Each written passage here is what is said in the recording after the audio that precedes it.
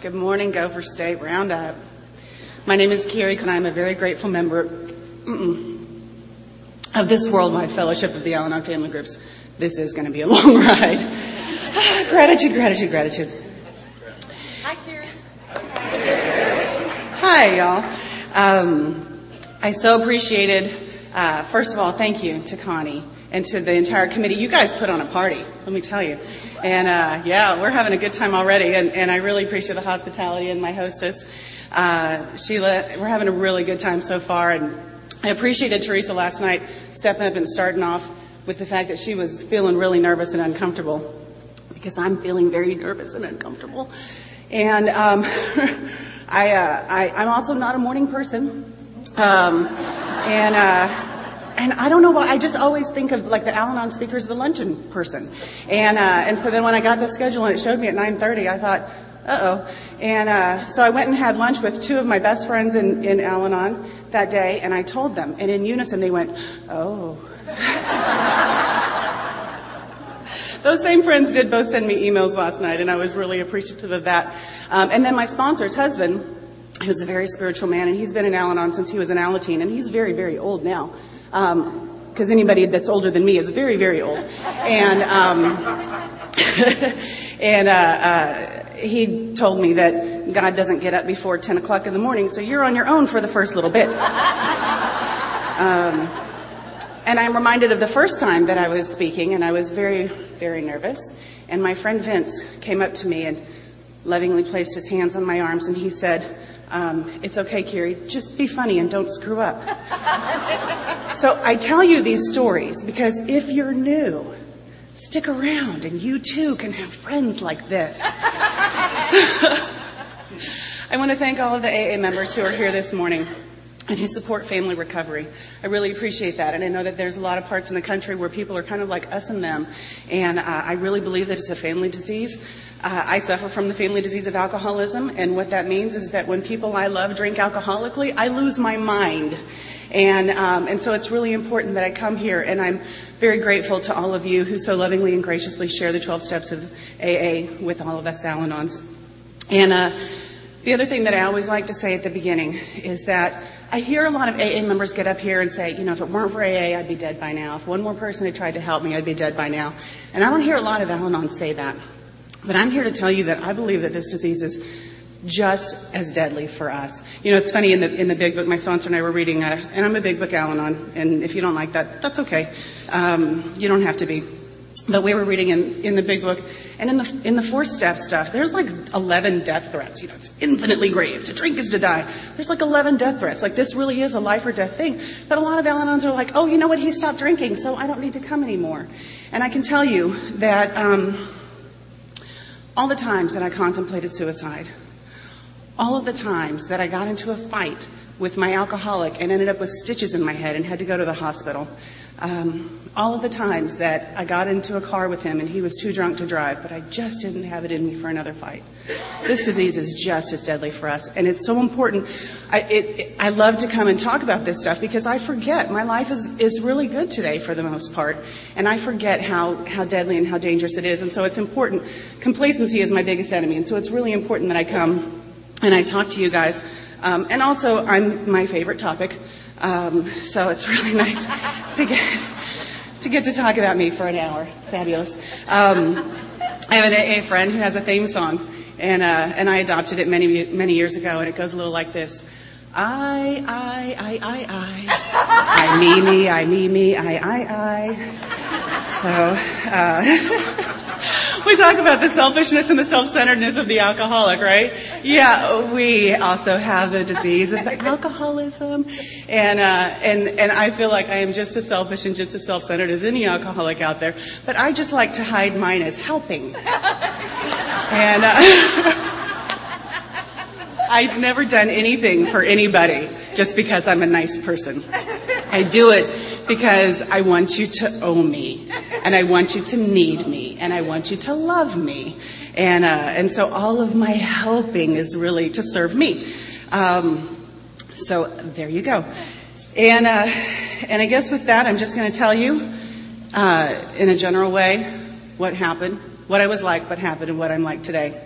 And I am the product of an alcoholic marriage. My parents were teenagers when they discovered that they were pregnant with me, and back then, what you did is you got married.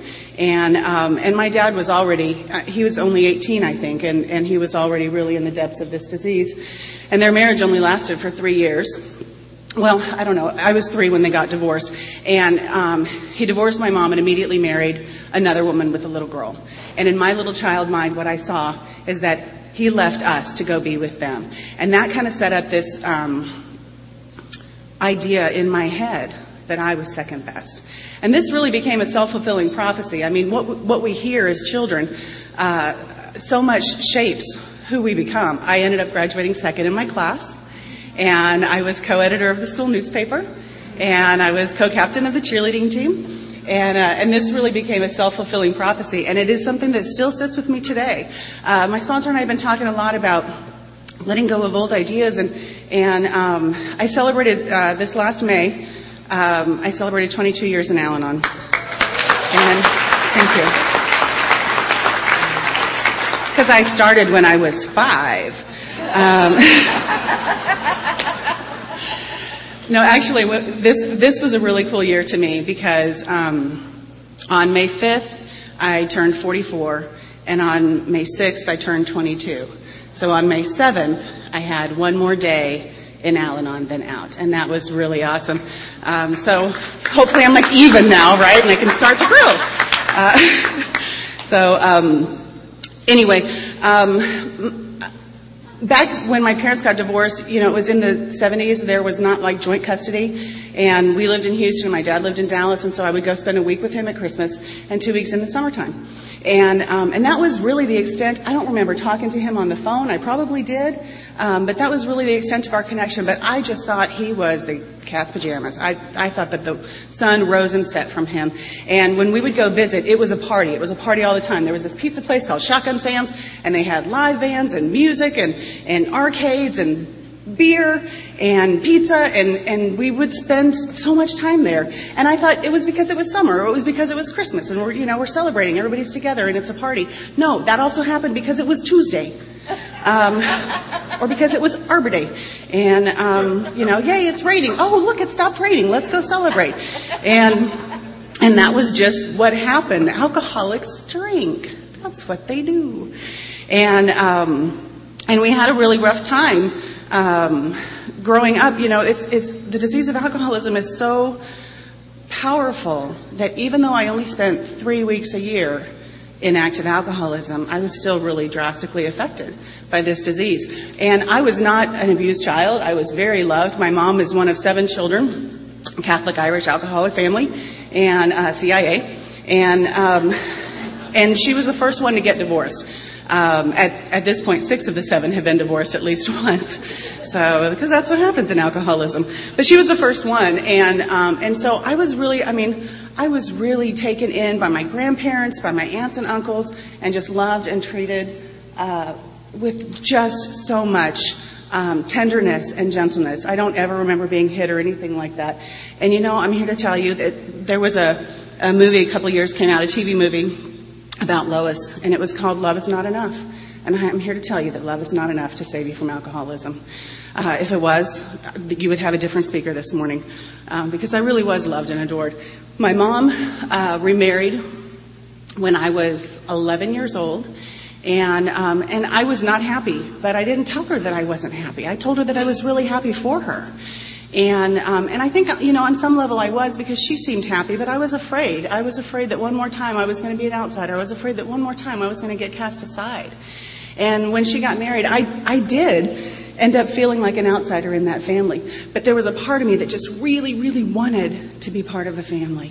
And we would go places. We would go to church, or we would go to restaurants, and I would say, I bet everybody's going to look at us and think we're a real family. They had a baby girl right away, and the love of my life.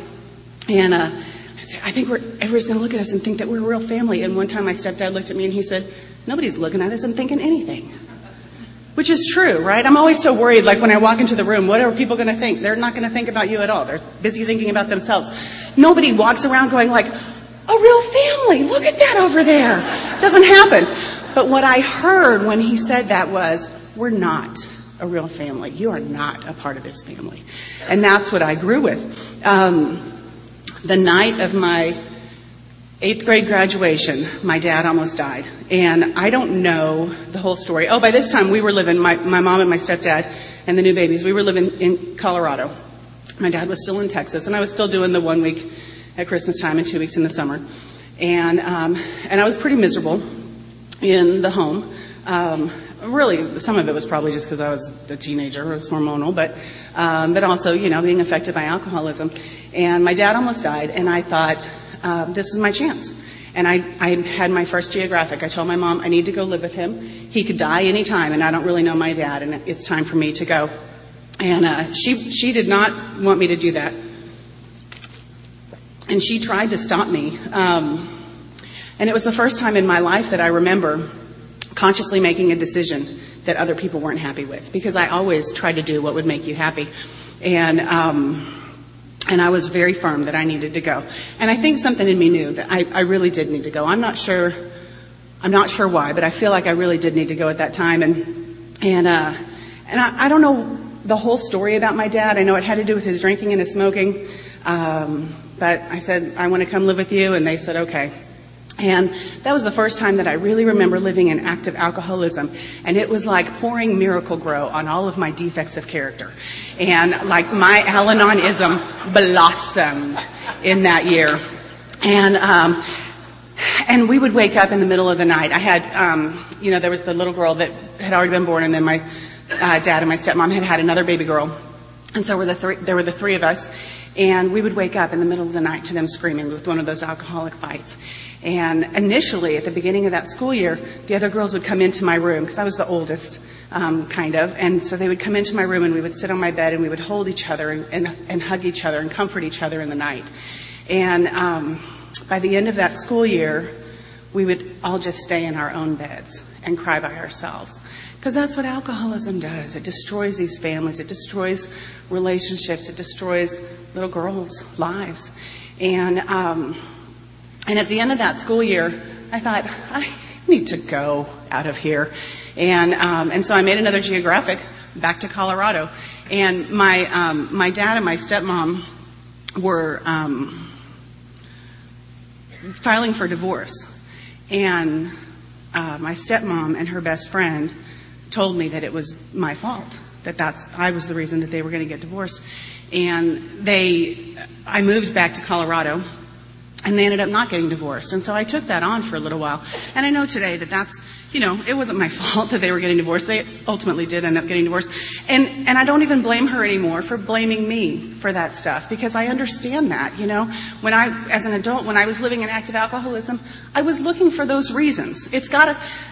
The reason that we're having problems can't be alcoholism, because I don't know what to do with that. But if it's the little girl, we can send her back to her mom. If it's the job, we'll just change jobs. If it's our friends, yes, we have stupid friends. Let's get new friends. And those, I can deal with those things. I can solve that problem. But I don't know how to solve the problem of alcoholism, right? And so I got back to Colorado, and I basically decided that my dad was a terrible dad, and that I did all the work in the relationship, and he didn't deserve me anyway. And so I wrote him a letter basically disowning him. I was 15. Wrote him a letter basically disowning him, telling him that he was a terrible dad, and that if he wanted to be a dad at some point, he could let me know, but I was done doing all the work in our relationship.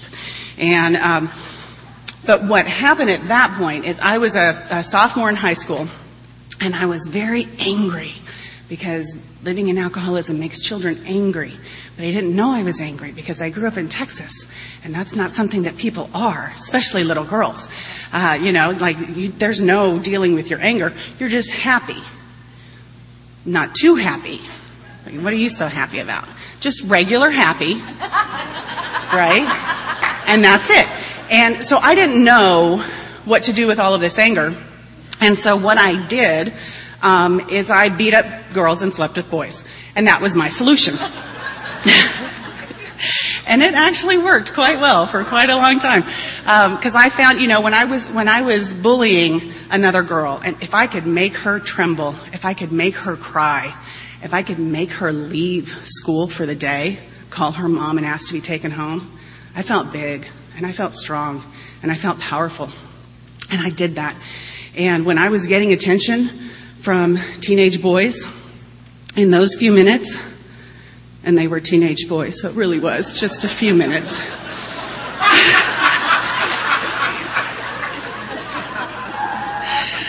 In those few minutes, I felt beautiful, and I felt loved, and I felt whole. Thank you for your laughter, Kelvin. I got to tell you guys, last night when we got here, we're just going to digress, and this happened, so just come along for the ride. It happens. My husband's nodding his head. So we had dinner with a few people at our table, and Kelvin and Adam joined us. They came in from North Dakota, and Adam told us some good news, and Sheila and I started clapping, and and Kelvin said, "Oh, great, we've lost him for the weekend. He's going to follow the Al-Anons who clap at everything he says." So that's what we do. We encourage and understand our alcoholic relatives. Anyway, so in high school is when I met my first him, and he was amazing. He was an artist. He was dating one of my best friends, and he had been in rehab 3 times already. And one time I was looking through his artist sketchbook, and there was a suicide poem. And I thought to myself, he wouldn't feel that way if he were with me. And so I made it my mission to make him mine, and I did. And we had a typical alcoholic relationship. We broke up for the first time after 6 days. And that established a pattern. We were together for either 5.5 or 6.5 years. I'm not really sure which one. I go back and I try to figure it out, and I just can't figure it out. We were together for a long time, and we broke up probably about every 6 days. But we always got back together because he was my soulmate. And I could see his potential. I knew that there was a future there. And, He was wonderful in the beginning. He really was. He was funny, and he was charming, and he was talented. I love alcoholics, and I love that I come to Al-Anon and you tell me that it's okay to love an alcoholic. That's the only place that this happens. Everywhere else, people are like, well, why don't you just leave him? And they didn't understand. He was my oxygen. How could I leave him? He was what made me alive. And in the beginning, it was fantastic, but then it takes a funny turn, and the drinking just got really out of hand. Very young, we got back together. We broke up, we got back together. I graduated high school and left and moved to Texas to get away, because I realized at that point that I couldn't seem to stay away from him if we were in the same town. So I moved to another state, and in by the end of that school year, he was down there living with me. And we broke up and got back together all the time. One time, I moved out of our apartment while he was at school. And 2 weeks later, he was back on the lease with me in my new apartment. And that's what we did. And we moved every 6 months, because that's when the lease was up. And we'd be like, we should move, because this place has like really bad juju, I think. And, cause we lived there. And that's why it had bad juju. But at the end of 6 months, like, the police knew us really well. Right? And our neighbors knew us really well. But you didn't know that they knew us really well, because they would not make eye contact, like, oh, there's the crazy people. And we just, like, we need to go. If we can start over, again, that I can fix the bad apartment. I can't fix alcoholism. I don't know how to fix the problem of alcoholism. But if it's the apartment, we can just move. There's lots of apartments. And it just followed us around. And I'll tell you, what happened for me, it was the night of my 22nd birthday party. It was just before I turned 22, the night before I turned 22. And we were having a big party. And, he gave me a bottle of tequila. Oh. And then he drank it. I know. And, yeah. Good man. but there was a bunch of us, we were going to a comedy club because there was a comedy club within walking distance, and everybody, you can have a party, everybody gets in for free, and the birthday girl gets free drinks, and we didn't have to drive. And that was a good thing, right? And so we went, we had a really good time. Our friends were fun. They were probably all alcoholic, because that's the other thing that happens. We surround ourselves with other people who drink more and act crazier so that we can go like, oh, thank God we're not like them. And so we had this night, and at the end of the night, we all went back to our apartment, finished off whatever alcohol might have been in the house, and then everybody started to leave. And I hated when everybody started to leave, because that meant we were going to get in a fight. And we used to fight a lot. And I was never an abused spouse or mate. I played one on TV. If you came up to me and said, "What's going on?" I'm like, "Oh, you wouldn't believe what he did to me today," But he was tall, but he was thin. And he drank heavily, so he'd get real off balance, so I could go with him. And we would fight together, and the police would come, and sometimes he was a little more beat up, and sometimes I was a little more beat up, but this is just what we did. And so everybody left, and I knew we were going to get in a fight. And we did. And what happened was, I took a pair of scissors and I stabbed him in the leg, because it seemed like the right thing to do at the time. And the police, you're the only one laughing.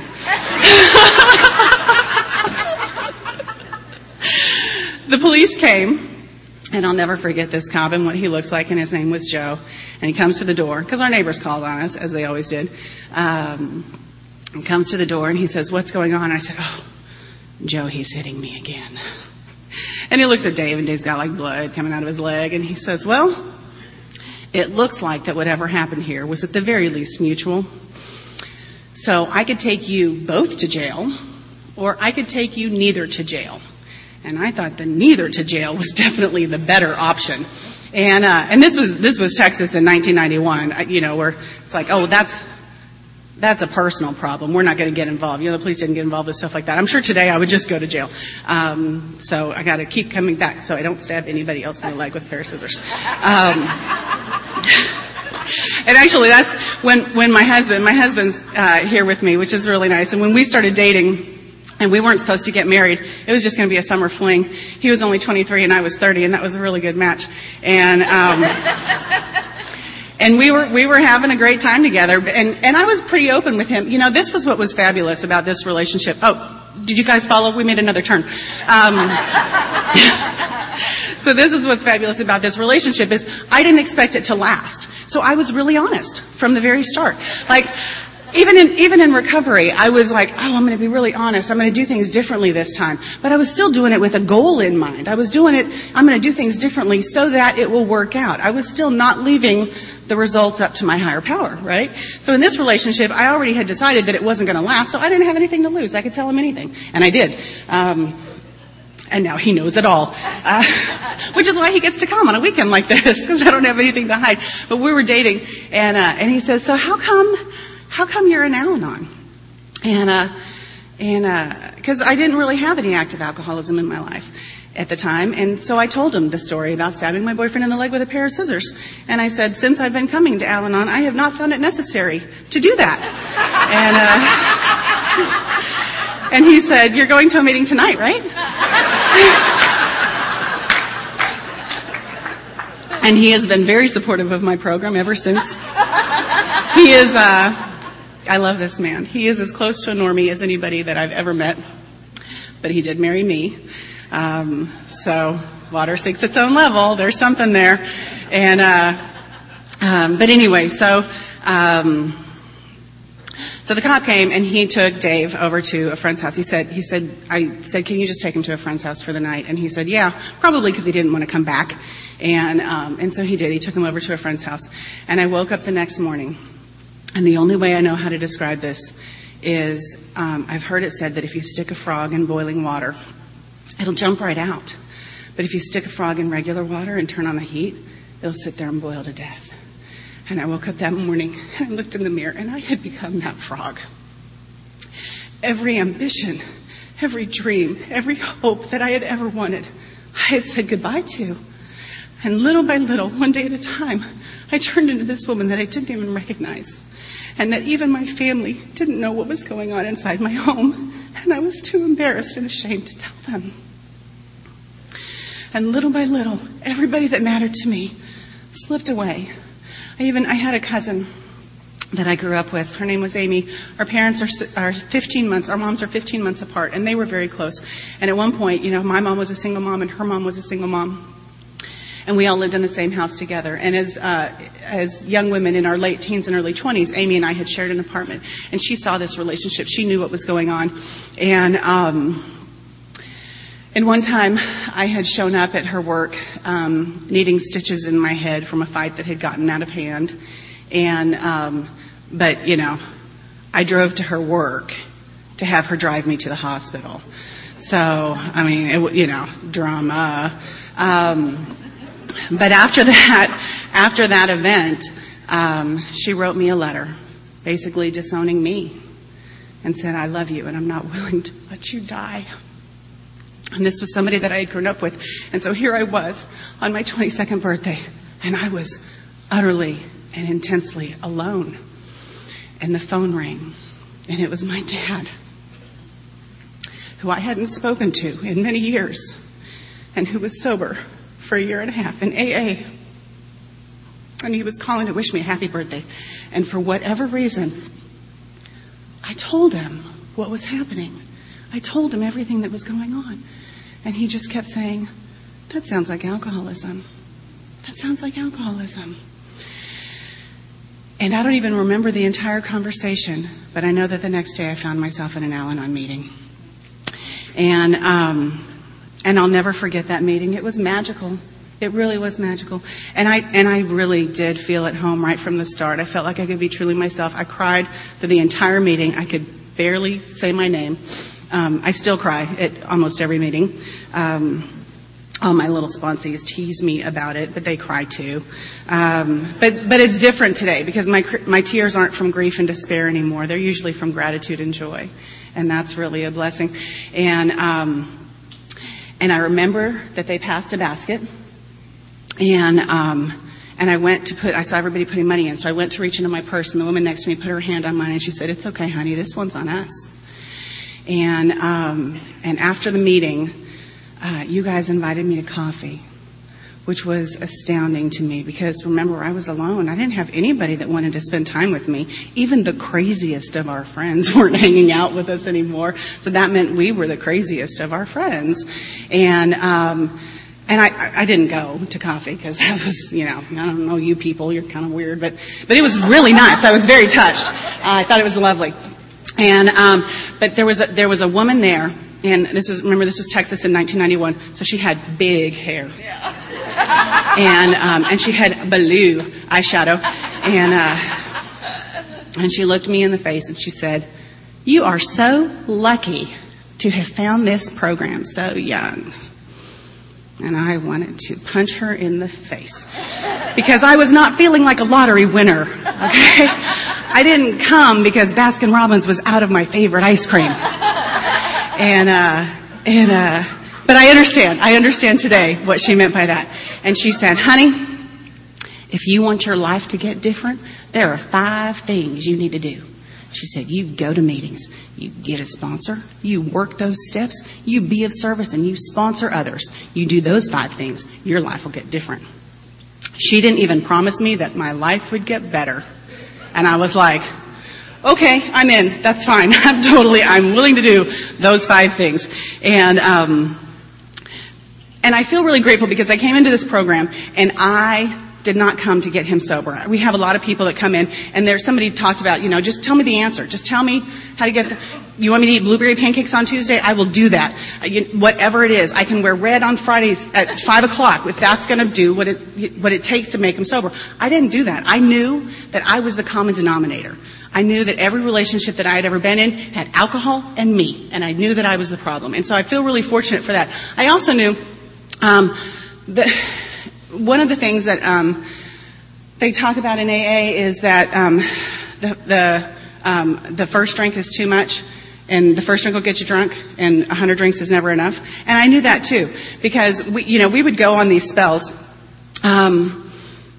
when I was with Dave, we would go on these spells where he would get sober. We'd have a fight. I'd throw him out of the apartment, and he'd come back, very remorseful and ready to change. And he'd be dry. He's like, I'm not going to drink anymore. I was like, okay, that's perfect. That's all I want.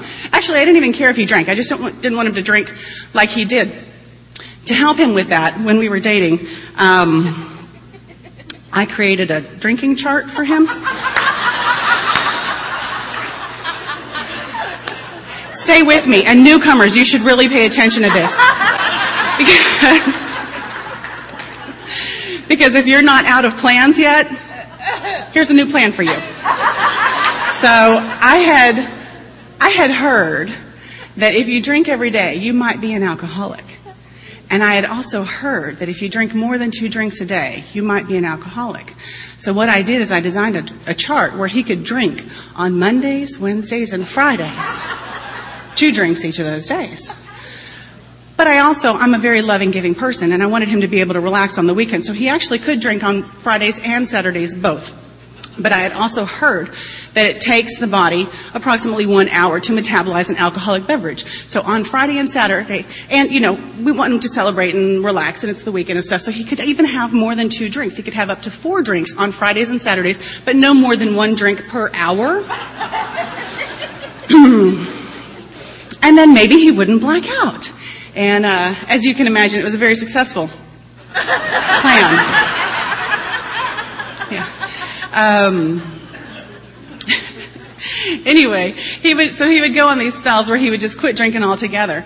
And then, I remember we went to this restaurant. It was like a big giant boat, and this was right after Foster's Lager came out. And he orders the Foster's Lager, and I was like, "What are you doing? You don't drink anymore." And he's like, "Oh, it's just 1 drink. It's not going to be a problem." And I thought to myself, yes, it is. We're going to end up right back where we were. And they say here in Al-Anon, if nothing changes, nothing changes. Right? I didn't even know what that meant because it doesn't make sense. And this is actually, and I'll get to this. This is, if anybody's sponsoring and you're new to sponsoring, all you have to do is say things twice. You'll know when you know. You don't know what you don't know. And if nothing changes, nothing changes. Oh, and here's my new favorite one. I actually say this to my sponsor all the time. It is what it is. That's all you have to do, seriously. And they'll be like, "I love my sponsor. She's so wise." Actually, last night, this was great. Last night I get back to the room and I'm checking my email, and I have an email from a sponsee, and the subject line is, "I hate it when you're right." And I thought, I love it when I am.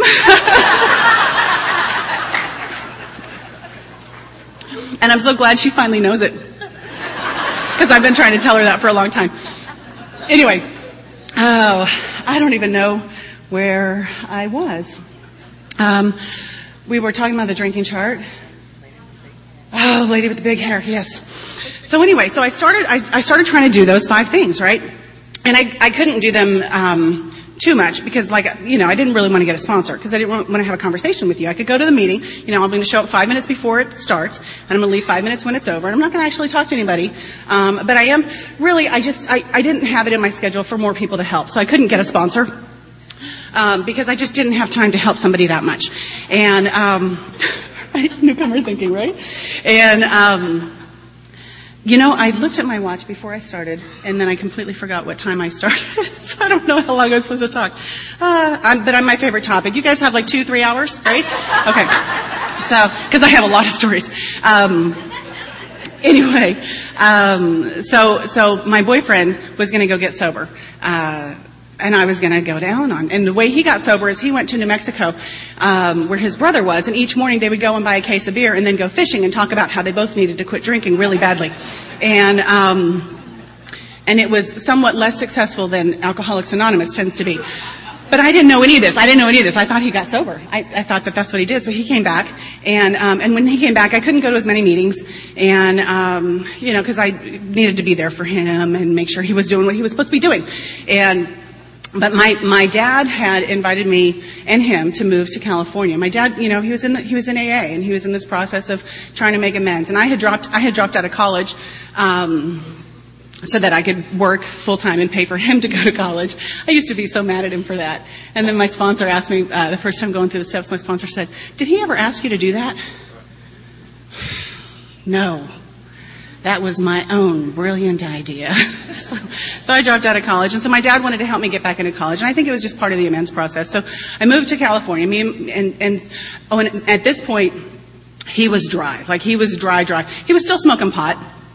But that was okay, because we didn't get in a fight when he smoked pot. He was just kind of like, hey. So as I was, he's smoking. He wasn't drinking, and we weren't fighting. We weren't throwing things at each other. And so we moved to California. I'm living with my dad, and my dad's like a year and a half sober. My boyfriend is dry.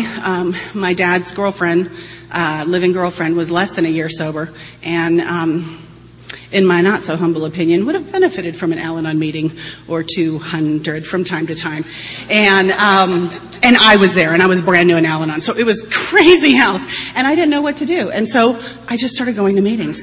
And God bless my higher power, I got to all the meetings where people were working the steps with a sponsor. They were of service. They were sponsoring others, and they were doing the deal. And I didn't know what else to do, so I was just going to meetings. And finally, for the first time, I really started doing that. And I actually ended up getting a sponsor because there was a long-timer. I don't say old-timer because people say that I'm an old-timer, and I don't like the word old. So I say long-timer. So there was a long-timer there, and he came up to me and he said, "Carrie, when are you going to stop hanging around the program and actually get in the program?" He said, "You need to get a sponsor because you can't fix your broken mind with your broken mind." And I was like, fine. And what was funny is I had been trying to do the steps. And the first step, like I said, I felt like I really got it. I felt like I had understood that principle before coming in here. That's why I came in here. This was the last stop on my bus ride, you know. And but I got really stuck on step 2 because it talks about the insanity piece. And I was like, he's crazy. I've been holding everything together. I don't understand this. And then when I started working with a sponsor, we started talking about things. And I was reminded of this one time where I broke all of our dishes. I stood in the kitchen, and I was mad at him. And I was barefoot, and so I started breaking all of our dishes, all of our glasses, all of our bowls, all of our plates, because I was going to show him how mad I was. Now, I had bought everything because he didn't have a job, and I ended up replacing everything because he didn't have a job, and I showed him, and that was kind of like, that was that insanity piece, like, oh, maybe that's what insanity means. I'd heard the standard definitions of doing the same thing over and over again, expecting different results, and that didn't really hit it for me. But when I started looking at these things, throwing him out of our apartment in the middle of the night, and like throwing all of his clothes out of the second story window, and then when he was finally like, get out, I pay the bills, you don't belong here, get out, and he would finally be like, okay, and then he would start to leave, and I would grab him and, oh, please don't go, I need you so. And that's crazy behavior. I have a friend who talks about in her 90, I really wanted this to be my story because it's such a great story. In her 90, she was trying to stop him from driving away, so she was on the hood of his car, like holding on. There's that space where the windshield wipers go. You can tuck your fingers in. Okay, newcomers, did you hear that? There's a place where you can tuck your fingers in. And he's driving, and she's sliding back and forth on the hood of the car. And this is what we do. This is our insanity, right? So anyway, so I feel really blessed. I was surrounded by all of these people, and I was in this relationship, and I didn't really know what to do with it because it really wasn't. He wasn't getting into AA. He was just dry, and it was very uncomfortable and unpleasant to be around. And also, when he was drinking, at least I knew, like, okay, he's drinking. We're going to get in a fight. When he was dry, it just sort of happened when I wasn't even expecting it. And people would say things like, "Don't leave 5 minutes before the miracle." And I was going to all of these meetings where, the wife had gotten into Al-Anon, and then eventually the husband she was able to detach and stop enabling and all these wonderful things that you guys talk about, and he would get into AA, and then they had these little Alateens, and they would have the house with the parties would happen, the baby showers would be there, and I wanted that. And they say, "Don't leave 5 minutes before the miracle." And so I was like, okay, I'm going to stick around. And I would talk to my sponsor about it, like, I don't know, I think maybe it's time to go. And how do you know? And she would say that thing, "You'll know when you know." But sure enough, that's exactly what happened. I woke up one day, and what in this process, I was doing the deal. I was going to meetings, and I was starting to, we talk about the 3 A's and stuff. I heard the 3 G's.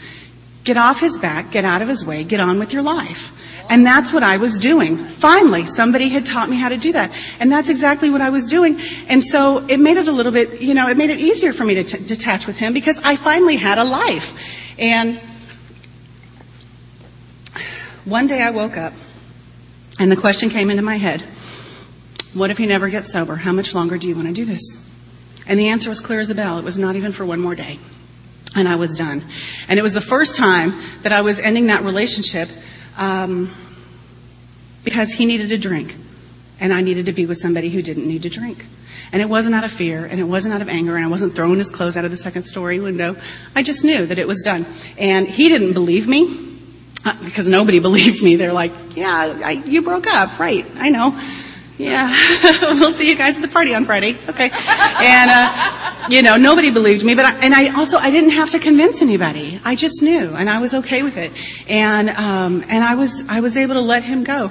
And, shortly after we broke up, he got sober. I told my friend, it's like I ate the broccoli and somebody else got the dessert. They do that all the time. They do it all the time, right?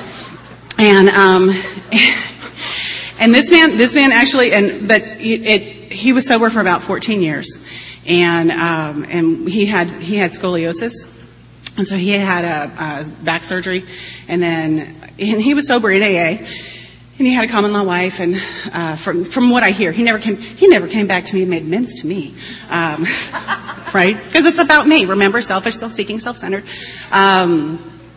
So I heard that he was sober for a long time, but he had this back surgery, and he ended up getting hooked on his pain pills. And instead of reaching out and talking to people, he just started using again, and he started drinking again. He got a new girlfriend, and he was a blackout drinker.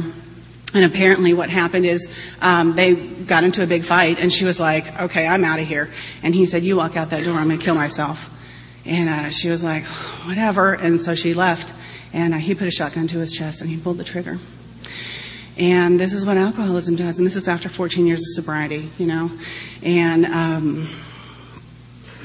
his death certificate might say that he died from a gunshot wound to the heart, but we know that he died of alcoholism, Think about how many deaths are out there that aren't identified as alcoholism, but really are as the result of alcoholism. This disease is so powerful, it's the only one that I know of that can kill people who don't have it. That's pretty phenomenal. Anyway, so we broke up, and I just started doing the deal. And it was really hard for me for a while because I was discovering things that I didn't know, like that the dishes that I used also were dirty. I would yell at him about the dishes in the sink. He left, and I still had dirty dishes. How did that happen? And so it was amazing because it forced me to really take responsibility for everything going on in my life. I always took the credit, but gave you the blame, right? My life would be perfect if you would do this. And that was not the case. And, ultimately what happened is, I began to recover from the effects of alcoholism, and my life changed. I started sponsoring Alateen. Actually, I started sponsoring Alateen very soon after I got into Al-Anon. I probably shouldn't have. I was 23, and sometimes I was a good example, and sometimes I was a warning. But I loved these kids, and they loved me. And I'll tell you what, I love the Alateens. And if you've ever thought about Alateen service, you should totally do it. Because you know why? They tell you you're awesome, like every single time. And then the other thing is Al-Anons also say you're awesome. They're like, "Oh, you're so good to be helping these kids." That's right. It counts as service. I am good to be helping these kids. Look at me. But they are so loving. And what's wonderful is a lot of these kids, they've grown up and they're in my life today. I've gotten to stand in the wedding of two of my Alateens who've gotten married, and two of my Alateens fell in love and got married, and they started having babies. And the oldest one is 14 years old, and I am her godmother. And it's a blessing. I mean, it's really a blessing to see. It talks about in working with others, like, you won't want to miss this. You won't want to miss this. You stick around, and there's some amazing gifts. So I'll tell you about my life today. My life today is really good. I am married to a wonderful man, Normie-ish, and we have 2 little boys who teach me so much. And when I was getting nervous, I was reminded of a story. There's my bigger little guy. He's 9 now, but when he was like 3 or 4, on the way to soccer, he sees this group of kids. They're like 10, 11, 12, hanging out on the corner, and he goes, "Hey, those are my friends." "Really?" "Yeah, I just haven't played with them yet." And my husband says to me, like, "Wouldn't it be nice to live in a world where everybody that you saw, everybody that you met was just a friend you hadn't played with yet?" And I was like, yeah. And then it hit me. That's my world. I live in that world because I'm in Al-Anon. I come to these things. I didn't know anybody when I got here, but I knew that it was just friends that I hadn't played with yet, right? And we sat together and we had dinner and we shared a meal, and suddenly I was home again. And that's like, what a blessing to have that. Most of the world doesn't get to have that.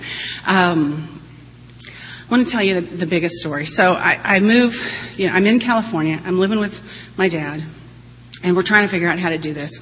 I didn't need a daddy. He's trying to be a daddy. He's trying to take care of things like my car and stuff like that. I've been doing that for a while. And I didn't want a daddy. I just wanted my dad. And I also, I didn't know how to be a daughter. To him. I was terrible to my stepfather. Oh my God. And I love this man today. Talk about the amends process. When I went to go make amends to my stepdad, he's not the most emotive person in the world. And so I had my big speech. I had it all figured out. I shared it with my sponsor and I knew exactly what I was going to say. And I started out and I said, I've been wanting to talk to you because, I was not the kind of stepdaughter that you deserved. And before I could get another word out, he interrupts me and he goes, "Oh, we've all done things that we regret. I'm glad that we're good now." And then he turns away. And I was like, but I have more.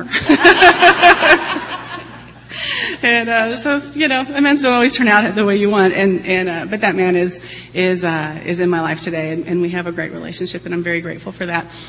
So I'm trying to figure out how to do this relationship with my dad. And my sponsor, he'd make me crazy, and I'd call my sponsor and I'd fuss about it. And she would say, "Don't worry about what he needs to do to be a better father. You worry about what you need to do to be a better daughter." Fine. And so I would call him and I would just ask how he was, and we would go to movies. We would do things where we didn't have to talk because I didn't really know how to talk to him. So we would go to movies or we would go to meetings. We'd sit in meetings together. Don't go to meetings with your dad if you plan a 13th step.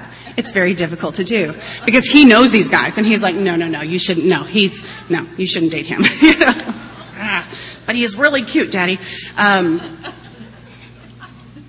And so we had this common bond of recovering from the disease of alcoholism. And we could talk about that. We could talk about sponsorship, and we could talk about our higher power. And we could talk about the steps. And slowly, a little bit at a time, we began to put this relationship back together. And, this man that I had disowned when I was 15 walked me down the aisle when I got married. And cried like a baby the whole time, which was great because he was a big tough cowboy. What is it, like chewing iron and spitting out nails? That was my dad.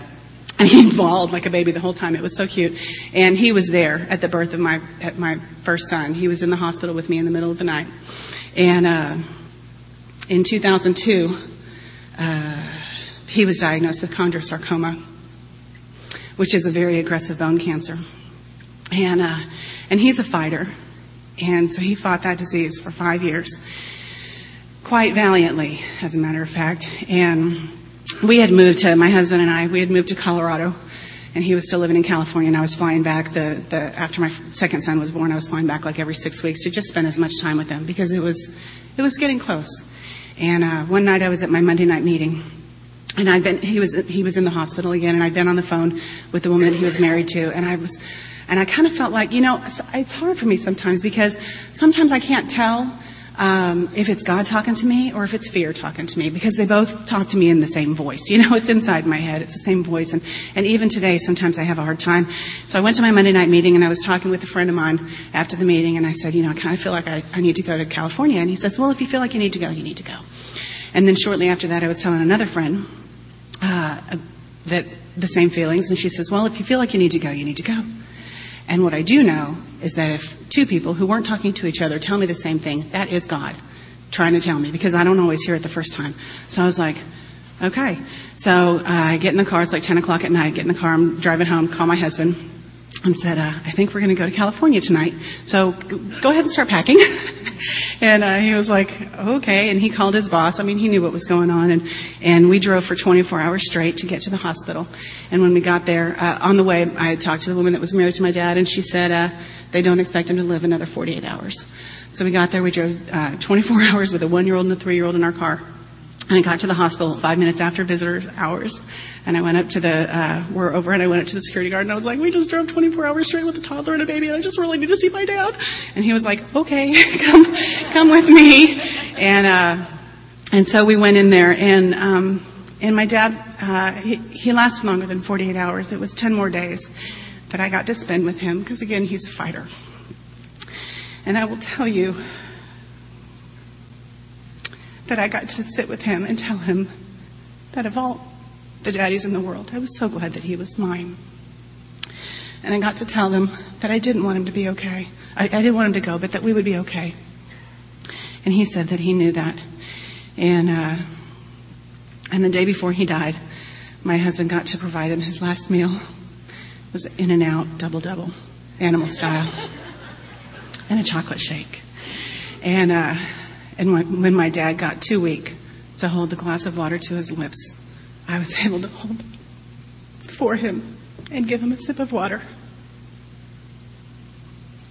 You gave that to me. That is not something that I could have done on my own. You gave that to me. And I can't think of any way that I can ever pay that back. And I am very grateful. I know everybody's handing me tissues. Thank you.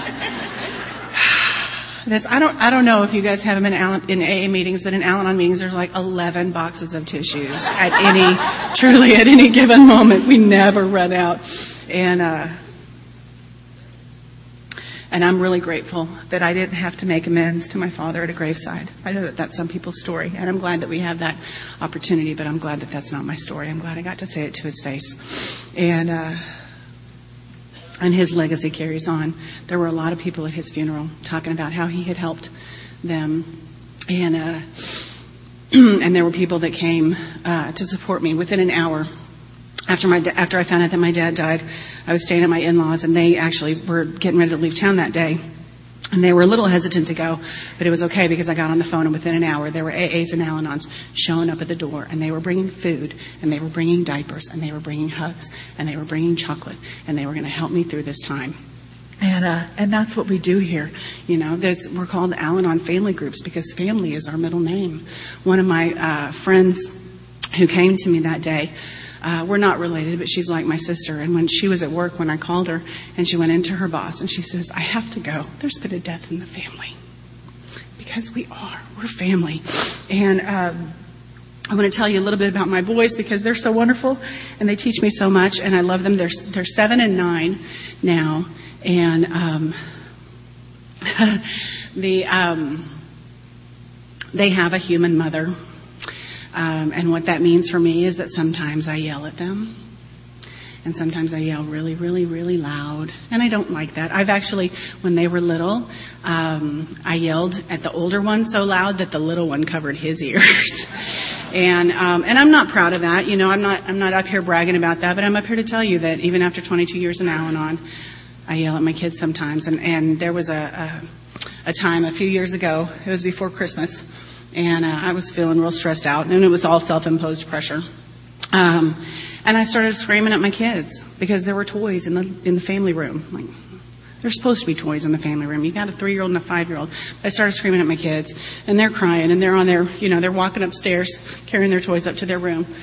And I hear the little one say to the bigger one, Mommy still loves us even when she's mad at us, right? That did not make me feel better. And I called my sponsor and I said, I can't believe that I did this to my children. And how can I even show my face in a meeting that after, I think I was in 17 years at the time, after 17 years in this program, this is how I treat my kids. And she said, imagine how you would treat your kids if you hadn't been coming for 17 years. That's a scary thought. So I keep coming back. And I was able to go back to them and make amends to them, and ask what I could do to make it right. And I think my bigger little guy said, can we do a puzzle? Yes. Yes. I had to pay somebody else $1,000. You just want a puzzle? Okay. That's awesome. And talking about amends, they were when they were like 1 and 3. My husband was out of town, and he'd been out of town for a few days, and it's hard to be a single parent. And I was giving them a bath, and the bigger one dumped a bunch of water on top of the little one's head just to make him cry, because that's what brothers do. That's what big brothers do anyway. And I was so mad because I was just at the end of my rope, and I was like, ah! And I drained the bathtub, and I picked up my little guy who's 3 years old, picked him up by the arms, naked and dripping wet, and took him to his room, put him in there, said, "Don't you come out of here!" And I shut the door. It was for his protection. Shut the door. And then I go and I go back to the baby, and I dry him off, and lotion and diaper, and put the pajamas on, and we have a catwalk in between our bedroom and the little guy's room.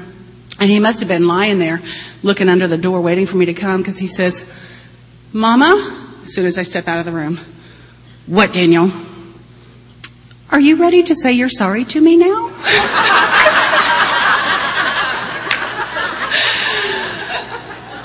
Yes, I am.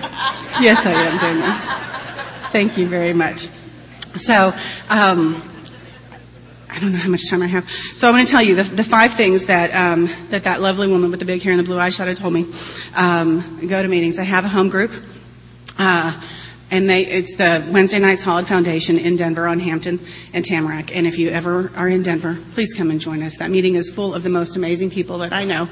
And we have recovery, and we have fellowship, and we have parties together, and we celebrate, and we go to movies, and we really support each other. And I haven't had a crisis like my father dying since I've been in Colorado, but I do know that now I have people that I can call there too. I don't have to be in California to get that kind of love and support. I've got that group there. And those same women who, when I told them that I was talking at 9:30 in the morning, went, "Ooh." They also both sent me emails last night and said, "I know they know me. I'm so bad at texting." And one of them was in California, and she sent me a text, and I sent her a reply. And then her reply to my reply was, "Oh, I'm so proud of you. It only took a day and a half for you to respond." So I got emails from them both last night that said, "We know you're not going to check your texts in the morning, so we want to tell you that we love you, and we're with you in spirit." And these are wonderful, wonderful, wonderful friends that I have, and I'm very proud and blessed to be a part of it. I have a sponsor. I have a most amazing sponsor in the world. The thing that's wonderful about her is when I call her with a resentment, the first thing that she says to me is, "I think they're stupid too." And then she makes me look at my part. But it's nice to have somebody who first pounds her fist on the table with me. And then she also, she doesn't try to give me all the answers, She always tells me, like, let's just work on the steps. And she'll say things like, "I don't know the answer to that, but I think that God does, so let's pray about it." And that's really all I need, is somebody to remind me that my relationship with my higher power is really going to solve every problem that I have. There was a newcomer in the meeting that said, "I don't understand all this God stuff, because it seems like that the people who have a relationship with God have just as many problems as those of us who don't." Right? Because life is life. But what happens is, if I get that relationship with this God that I can turn to and this God that I can trust, then I can tap into an inner resource of power that allows me to match calamity with serenity. And that's what the God piece is for me, is that it gives me a new process. The steps for me, it's not even necessarily about recovering from the effects of alcoholism, although that's what it does. But really, it's a path of spiritual integrity that if I follow, I get to peel off the layers of my humanity that separate me from my God and from all of you, so that I can come and stand with you and stand among my fellows. There's a page in our Courage to Change that talks about being on that ladder, and people are either above me or below me, and it doesn't matter if I'm, I have 2 forms of judgment. I'm either judging you, thinking that you're better than me, and that I'm less than. And that's probably the more common one. And then there's the one where I get a little smug and self-righteous. And actually, that's probably the more common one. If I'm going to be honest, I drive down the freeway, and anybody going faster than me is a maniac. Anybody going slower than me is a moron, right? So, and that's still my thinking today. And so, I get on that ladder, and really, it doesn't matter which way I'm judging you. It's just still a form of separation. It's just me separating myself from all of you, and that's not who I want to be. my job to be here is to be of maximum service to my fellow human beings. And so I get to get off that ladder and stand among my fellows. And, the magic for me really has been in the steps. And when I'm working with people that I sponsor, we read the promises in the big book. And then there's also something it's not like the promises of Al-Anon. If you ask World Service, they don't have any promises. Yes, we do. I think. And they're in From Survival to Recovery. And there's a page, some people call them the gifts, and some people call them the promises. And it has wonderful things, like we will know the vastness of our emotions, but we will not be slaves to them. When I was new, I used to go to this meeting. There was a treatment center, and there was this poster on the wall that had like all these different smiley faces. And but they were like, some of them had like squiggly mouths, and they had eyebrows pointing down, and they had all these feelings underneath them, like bewilderment and anxiety. And I remember looking at it thinking, I don't even know what those are. Embarrassment. And I came in and I think I was just so numb, or I was angry. And that was really all I could do. I didn't know anything else. And so getting to know the vastness of our emotions. And one of the promises is we will laugh more. Isn't that lovely? This is one of the things that I know.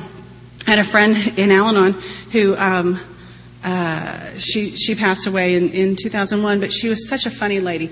And she used to say that our sense of humor is one of the first things to disappear in Al-Anon, or in alcoholism, and it's one of the last things to come back in Al-Anon. And she said the reason it's important to know that is if you're going to meetings and there's never any laughter, there's not enough recovery either. And so make sure that there's laughter. And we're not always laughing. Alcoholism isn't always rainbows and butterflies. So we're not always laughing. But we do really have to find the humor in things because life can be hard.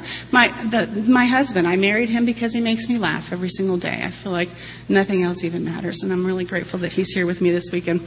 And my little guy, a few years ago, he just turned 7. And they're such funny characters.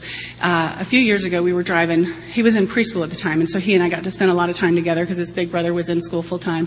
And we were driving somewhere, and he goes, "Mom, Ray doesn't believe in miracles." We don't know a Ray, so I thought that was kind of an odd statement. And I don't think we had really talked about miracles. And I said, "Okay." I said, "Aiden, do you know what a miracle is?" And he paused for a minute, and he says, "Yes, it's when you're so happy you want to cry." This is my son, and he's right. And I feel like my life is a miracle. And my bigger little guy, shortly after my dad passed away, he's like 3 years old. The baby's upstairs sleeping, and he's coloring or reading a book or something, and he lifts up his left leg. My dad, before he died, as a last-ditch effort to save his life, had his left leg amputated. My son stops coloring. He lifts up his left leg. He looks at me and he says, "I am your dad, and I need to give you a hug." And he hops over to me, my 3-year-old, and gives me a hug. And I'm floored by that. But what's even more amazing to me is with that happening, I still doubt the power of my God. How? How does that happen? How can I live in doubt still? I heard a speaker a long time ago. It was the Sunday morning spiritual, when we're all, you got to go to the Sunday morning spiritual speaker because we're all raw, and it's just, we're open to things. And he said, "Is God enough?" And everybody's like, "Yes, absolutely, God's enough." Really? Take away your job, take away your house, take away your car. Is God still enough? Yeah. Take away your spouse. Take away your children. Is God still enough? Oh. Take away your meetings. Take away the book. Sit on a spot of grass. Is God enough? And I have to say for me today, most of the time, no, I'm not there. I want to be. I want God to be enough. But right now, I still need God with skin on it. I still need all of you. And the good news is that when I don't know if I can make it, when I don't feel like I have enough faith and enough belief in my higher power, I have you guys who say, "That's all right. God knows the answer. Let's pray about it, and I'll walk through this with you." And I am so grateful to be a part of this program. If you're new, I beg you, please keep coming back. Your life will get different. And thank you for being a part of my journey.